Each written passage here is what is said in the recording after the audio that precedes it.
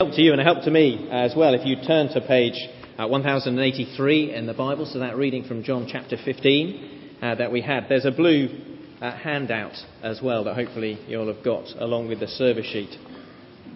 Page 1083. And while we find that, let me pray for us as we begin.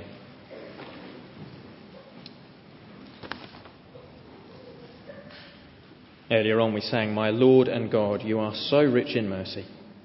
Mere words alone are not sufficient thanks.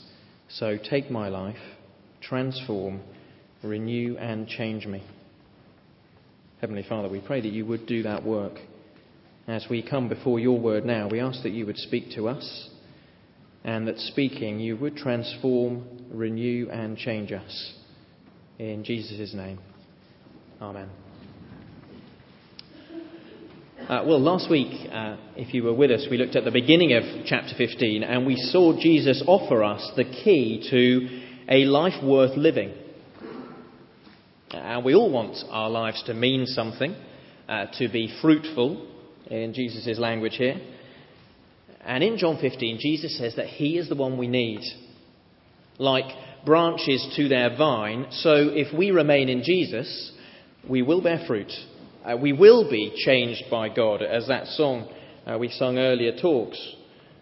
So that what we do in this life has an enduring and eternal value. Or also in verse 11, so that our joy may be complete. Complete joy, a fruitful life, a life worth living. But what does it look like? What makes a life worthy? What would be enough for you? Open up a newspaper any day to the obituaries and you'll see what our culture's answers are. Whose lives have been significant enough to warrant a mention? There aren't many criteria. There are the famous, this week particularly Natasha Richardson, with her death following the skiing accident. Tomorrow, no doubt Jay Goody will feature prominently. But then as well, there are others. There are those who have been experts in their different fields. This week there's an Oxford historian and there's an influential scholar to do with the scientific revolution and the early Royal Society, the experts. Well, there are others too. There are those still who distinguished themselves in World War II and who are remembered for their bravery and leadership in those days, a squadron leader, particularly in that paper that I picked up. And then there are those who are remembered for their work for good causes and philanthropy, fame, academic distinction, leadership, bravery, charity. Those would be enough to earn you a few column inches, maybe even a photo. But is it enough for you? Would those things bring us complete joy? Are those achievements, or others like them, what life is all about? Of course, not many of us will make it onto these pages. But even so, perhaps we would say it isn't so much our achievements that we look to. It's more our relationships that hold the key to joy and fulfillment, to a life worth living. Family and friends who loved us and will remember us are the legacy we want when we're gone. And they're the primary source of contentment and happiness in our lives today. And yet even there, what lasting value do our relationships have once we are gone? Death, when it comes, puts an end to them all. And so most of us will be forgotten by the end of this century. Psalm 103 in the Bible captures the point. As for man, his days are like grass. He flourishes like a flower of the field. The wind blows over it and it is gone, and its place remembers it no more. Now, our human achievements and relationships may be good things, but they're not enough, says Jesus. Not enough for complete joy. Not enough for life to have the enduring and eternal value that Jesus promises to his followers. No, instead, Jesus points us to the work that he can do in us. And it involves relationship and achievement. but both of them centred on him. He does a work of relationship in us as he calls us his friends, friends for eternal life. And he does a work of achievement as well as he transforms us by the Holy Spirit so that we bear fruit. In verse 16, fruit that will last. Friendship with God and transformation by God. That's what Jesus is talking about here. That's what he offers to us. But it is important that we see how those two go together. On the handout, on the sort of diagrammy side of it, you'll see at the top the diagrams we had last week to try to illustrate this. That the top graph talks about our friendship with God, our status before him. And how at conversion, when we become Christians, we move from being his enemies to being his friends. It is instant and it is total because it relies not on us but instead on the finished work of Jesus and his death on the cross for us. In dying for our sins, Jesus has saved us. When we trust him, we are put right with God and we are made his friends forever.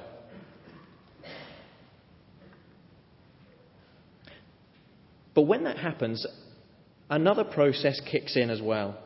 And that's the bottom graph there, our transformation. When we become Christians, God starts, what Jesus describes in chapter 15 here as pruning. He starts to work at us so that we will become more and more fruitful. He starts to transform us so that we become more like Christ as we seek to follow him. Now, it's not a smooth process. There are the bumps, the ups and downs of our struggle against sin in the Christian life. But you always get both graphs together. God gives us both salvation through Jesus' death on the cross and transformation through the work of the Holy Spirit in us. That's very important because it's so easy to get that link wrong in our minds.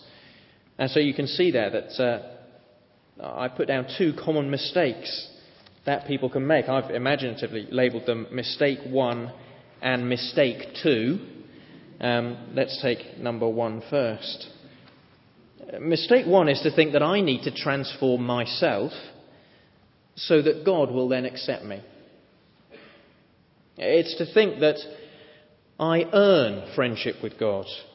That to be a Christian is to be good enough for God, to somehow exceed the pass mark of holiness. And only once I reach that level of goodness will God then accept me as his friend. If I do this, then God will do this. I think if we went and stopped an average person at Meadowhall one day and asked them what a Christian was, they would describe this mistake. Time and again when I talk with people who aren't yet Christians, I find myself having to say that being a Christian is not about being good. Instead, it's about realising that we're not good. That if it was up to us, then we'd never be friends with God, never reach his standards.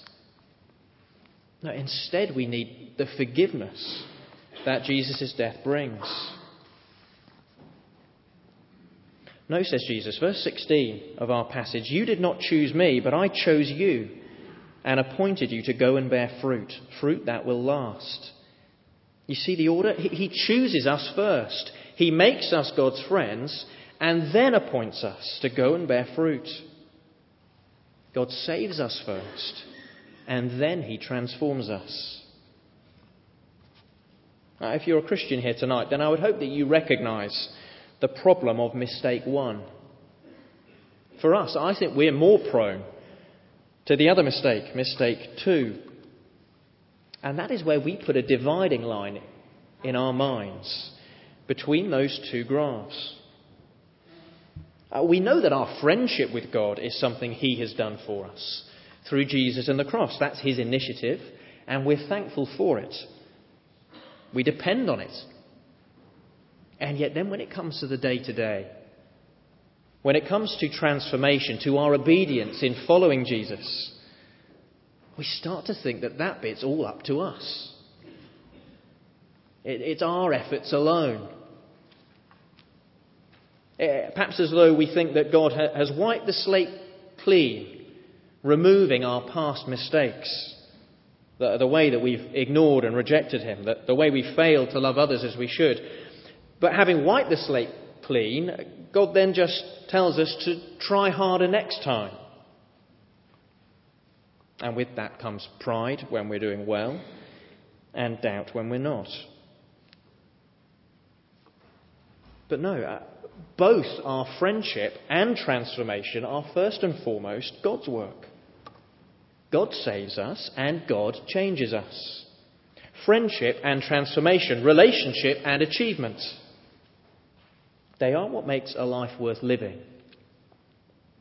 They can bring us complete joy, and they are what Jesus offers to us. And so let's see how Jesus describes them here. First, friendship. Now, what does that mean? What is a friend? For some of us, I imagine it's quite a weak word. It doesn't really mean very much. So that anyone they come into regular contact with is a friend. Perhaps you've got hundreds of friends, at least if Facebook is to be believed. For others, though, no, they'll reserve the term friend for much deeper relationships, such that they would say they've only had a handful of true friends through life. Well, it doesn't really matter how we use the term. I don't know where you fall on that scale, but in the Bible, to be a friend is a mark of real closeness. And to be a friend of God is extraordinary. So in the Old Testament, it is one of the highest descriptions of Abraham that he was God's friend. Or on Mount Sinai, when God spoke to Moses, singled out of the whole nation of Israel to be a representative. We're told in Exodus 33 that the Lord would speak to Moses face to face as a man speaks to his friend. To be a friend of God is extraordinary. And yet it is not reserved for Old Testament greats. No, Jesus was to become known as a friend of sinners. A friendship for which he was willing to lay down his own life. The next heading on the sheet there. Friendship with God is being loved by Jesus. Have a look with me at verse 12. Jesus said, "My command is this, love each other as I have loved you. Greater love has no one than this, that he lay down his life for his friends." That's the mark of friendship with God, that Jesus is willing to die for us. When Jesus talks of love here, it's not the soppy love of the romantic comedy with soft music playing in the background. No, instead it is love to the sound of hammer and nails, a crowd's rage, a savage beating. It is the sacrificial love of the cross. Oh, perhaps there are some here tonight for whom God feels distant. Maybe he always has. Let me ask you to look again at the cross. Look again at where God has shown his friendship to us, where he has expressed his love for you. Friendship with God comes from being loved by Jesus. But also here, it is knowing his plan. See verse 15? "I no longer call you servants, because a servant does not know his master's business. Instead, I have called you friends, for everything that I learned from my Father, I have made known to you." Look, in one sense, it would be amazing enough for us to be called Jesus' servants, wouldn't it? After all, we deserve to be his enemies. We start out his enemies. Left to our own devices, if we ignore and reject God, when we don't live up to his standards, we deserve his guilty verdict and his punishment. What a turnaround it would be for us to no longer be God's enemies, but now to be his servants. And yet God does much more even than that. Because here he confides in us. in verse 15 now, the difference between a servant and a friend is that the servant doesn't know what's going on. He doesn't know his master's business. But God reveals his purposes to us. He lets us in on his plan through his word that is revealed. We all love to be let in on a secret, don't we? When we're involved in doing something, don't we love to see how it fits into the bigger picture so that we see the purpose behind it? Well, here, God lets us in on the secret of history. And he involves us in the big picture of what life is all about and of what the future holds. And again, Jesus is at the centre of that. God's plan is that in Jesus, he is bringing people to be part of his kingdom. People who will know him and enjoy eternal life with him. Who will praise and glorify him forever. And he's laid it all out for us in his word. Do you realise that? When you open up the Bible, do you have that sense of anticipation that knows you are being included in the secret of life itself? We'll need his help to understand it, but that help is given as the Holy Spirit, who once inspired the men who wrote it, now illumines our hearts so that we see and understand. Do you realise that every time we read it, God is demonstrating his friendship to you, disclosing his plan, saying, come and see. Do you marvel at the privilege of having it within arm's reach? Or do we keep it at arm's reach? Do we consign it to the shelf where it will attract dust but seldom our attention? If we want a life worth living, if you want to have the complete joy that Jesus speaks of, then we need to look to the friendship that God provides. Friendship forged by Jesus' death on the cross for us, his love shown, bringing forgiveness. And friendship expressed through Jesus' word to us, letting us in on his plan and purposes. Friendship with God, the first thing on offer. And then secondly, transformation. The transformation that God brings so that our lives are fruitful. On the one hand, that will mean loving like Jesus. See again verse 12. My command is this: love each other as I have loved you. Greater love has no one than this, that he lay down his life for his friends. Does that surprise you? Jesus says here that the hallmark of a joyful life, a life worth living, is that we give up our lives. It's the death of self-interest. God wants to transform me so that I love fellow Christians with the sort of sacrificial love which Jesus has shown for me. And wouldn't it be great if we were all doing that for each other? This term, I'm in the process of meeting up with everyone who's thinking about coming on the church plant that we're planning.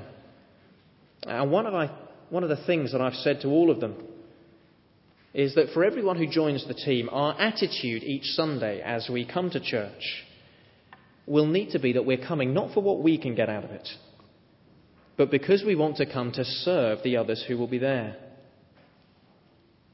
And if we're all like that, just think how welcoming we'll be as a church.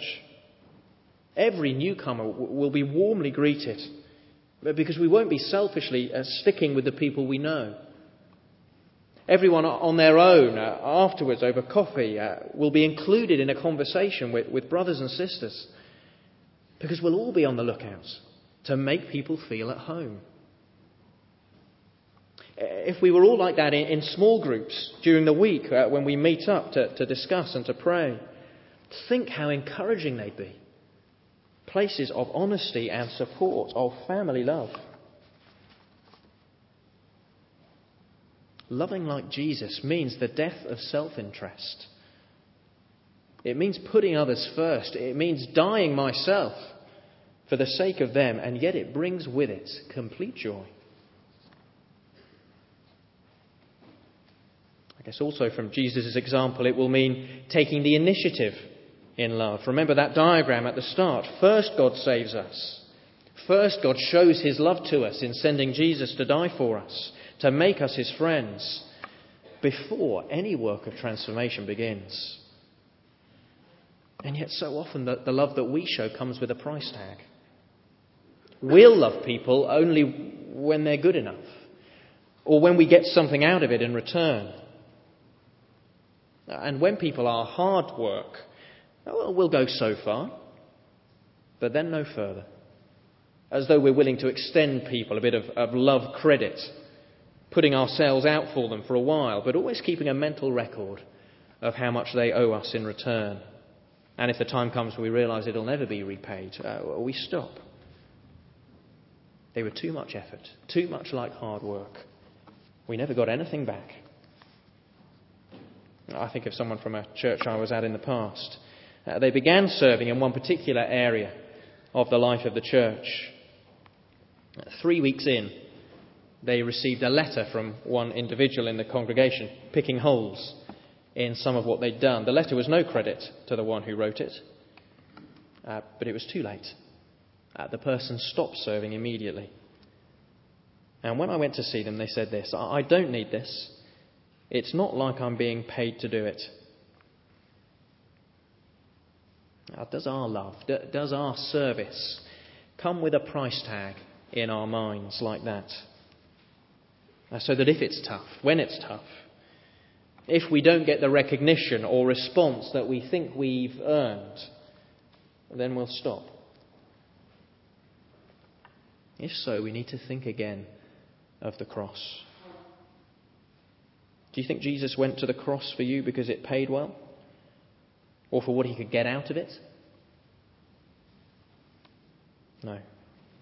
We need to be transformed by Jesus, transformed by his love for us, so that we love as he does. And then finally, we need to be transformed so that we will join his plan. Verse 16 again: you did not choose me, but I chose you and appointed you to go and bear fruit, fruit that will last. Then the Father will give you whatever you ask in my name.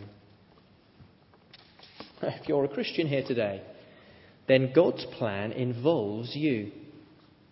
He has chosen us and appointed us to go and bear fruit.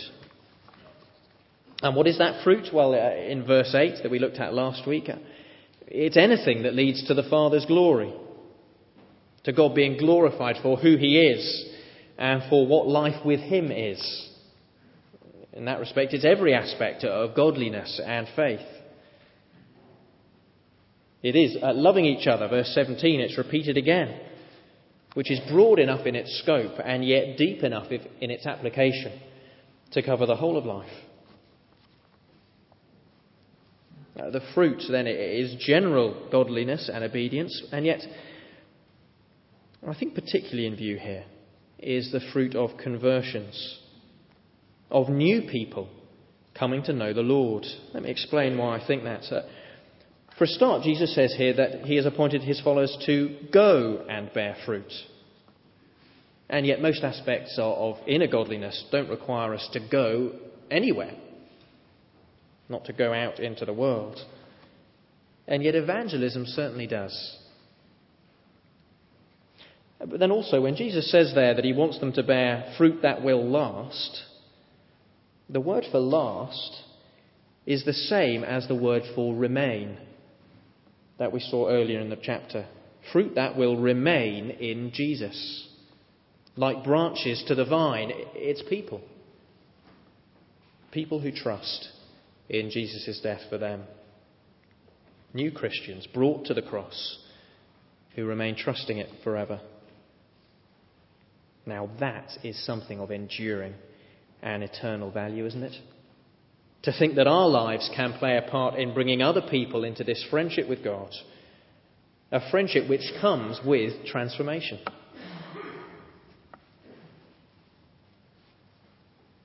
It's one thing to be a friend, to know God's plan. It's even greater, isn't it, to be part of it? For God to draw us in so that we can be involved with him in bringing it to fruition. And if we will join in with this plan, if we will make Jesus' will for our lives our will for our lives, then verse 16 ends with a great promise for us. Then the Father will give you whatever you ask in my name. I wonder, are you making the most of that promise? Once we join in with God's plan, anything that we ask, he will give us. Isn't that astonishing? What are you praying for at the moment? That would be a great question for us to ask each other this week, wouldn't it? What are you praying for? Are you confident that God is your friend who is ready to hear your prayers? Are you confident that you know his business, that he's included and involved you in his plans? Are you confident that this work of transformation in our lives is not our work to do on our own, but it is God's work as he lives in us by his Spirit so that we can ask him anything? Anything that fulfills this goal of growing in godliness and bringing people to know him. That's what it is for our request to be in Jesus' name. And he will answer. I am the vine, says Jesus. You are the branches. If a man remains in me and I in him, he will bear much fruit. Apart from me, you can do nothing.